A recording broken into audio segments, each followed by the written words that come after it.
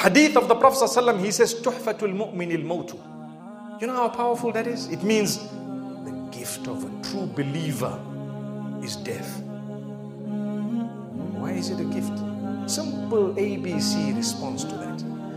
Allah promises you, when you do this, I'll give you this reward. When you fulfill your salah, I'll give you this reward. When you do your sawm or fasting, I'll give you this reward. I'll reward you, multiply it by so much, and I'll multiply it. And when you stay away from sin, I'll multiply it. When you do something wrong and you engage in istighfar, I will still write that for you as a reward, because you sought forgiveness from us. When are you going to see all those rewards?